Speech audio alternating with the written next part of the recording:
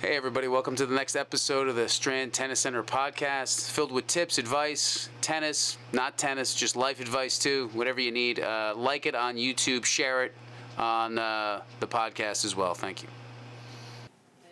All right, Santi, welcome to the Strand Tennis Center podcast, my friend. Different location, because this is a working office and one of our incredible, important bookkeepers is doing work today, and we have to give her some space. More important than me pontificating something.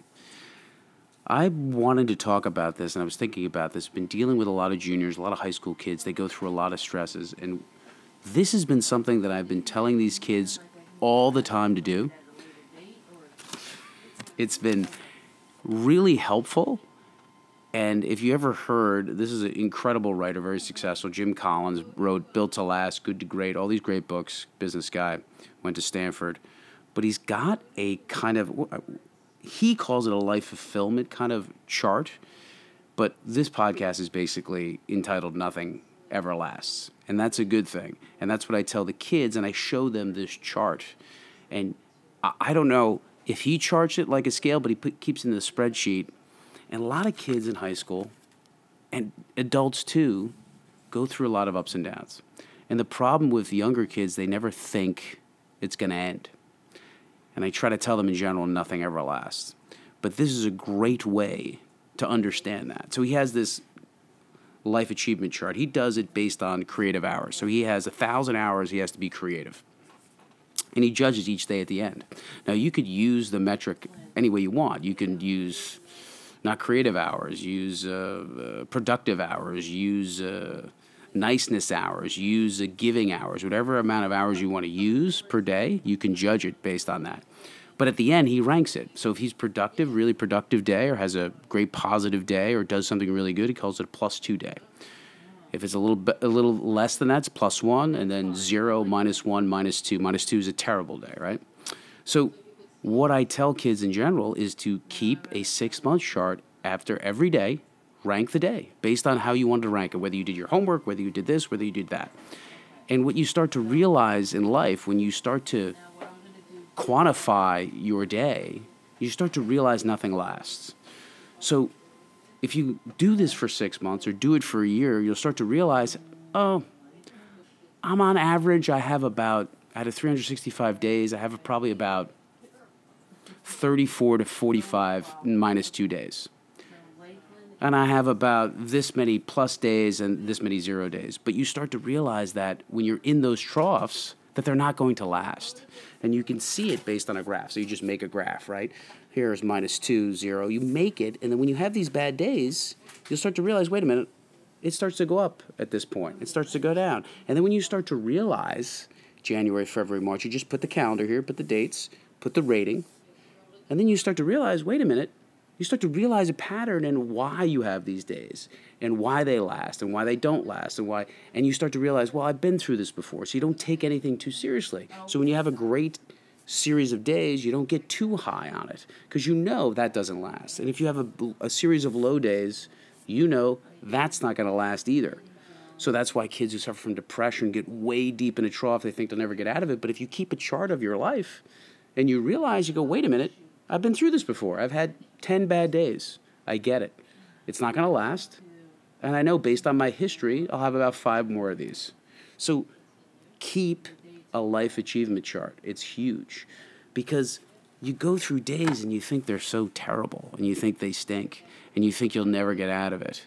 But if you start to, and the great phrase, what is measured is managed. If you start measuring your output and measuring your days, you'll start to realize that you have patterns and you can start to control those patterns because once you measure them, you can manage them.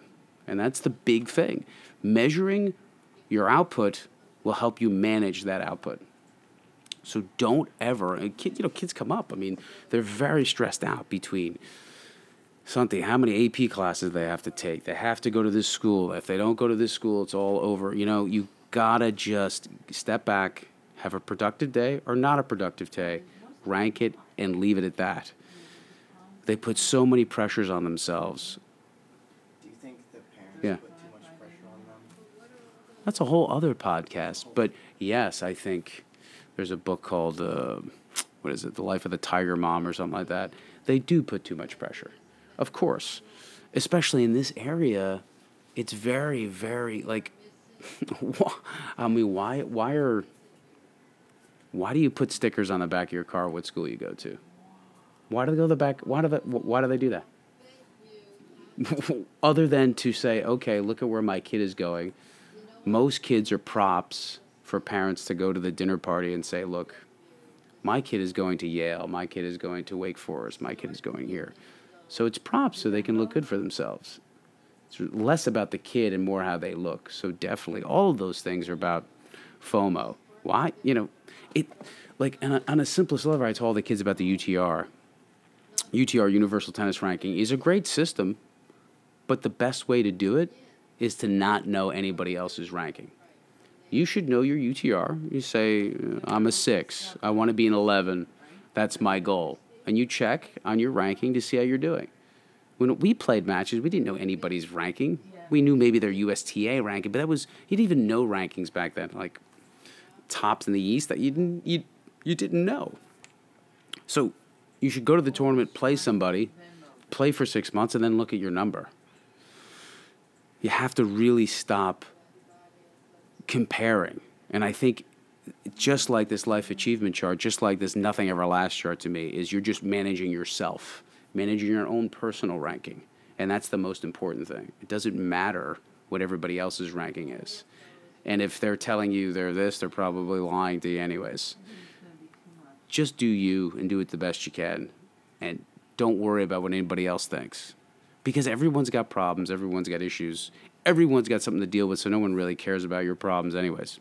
In that sense, in the best sense of the word, if you stop worrying about everybody else and what they're going through, what they're not going through, how easy they have it, it's just, the whole thing is grounds for problems. And that's why, yes, I think, Santi, the long answer is parents, sure, they put a lot of pressure on their kids, especially in this area. I mean, it's like Ivy League or bust. It's really a bad kind of precedent we set here.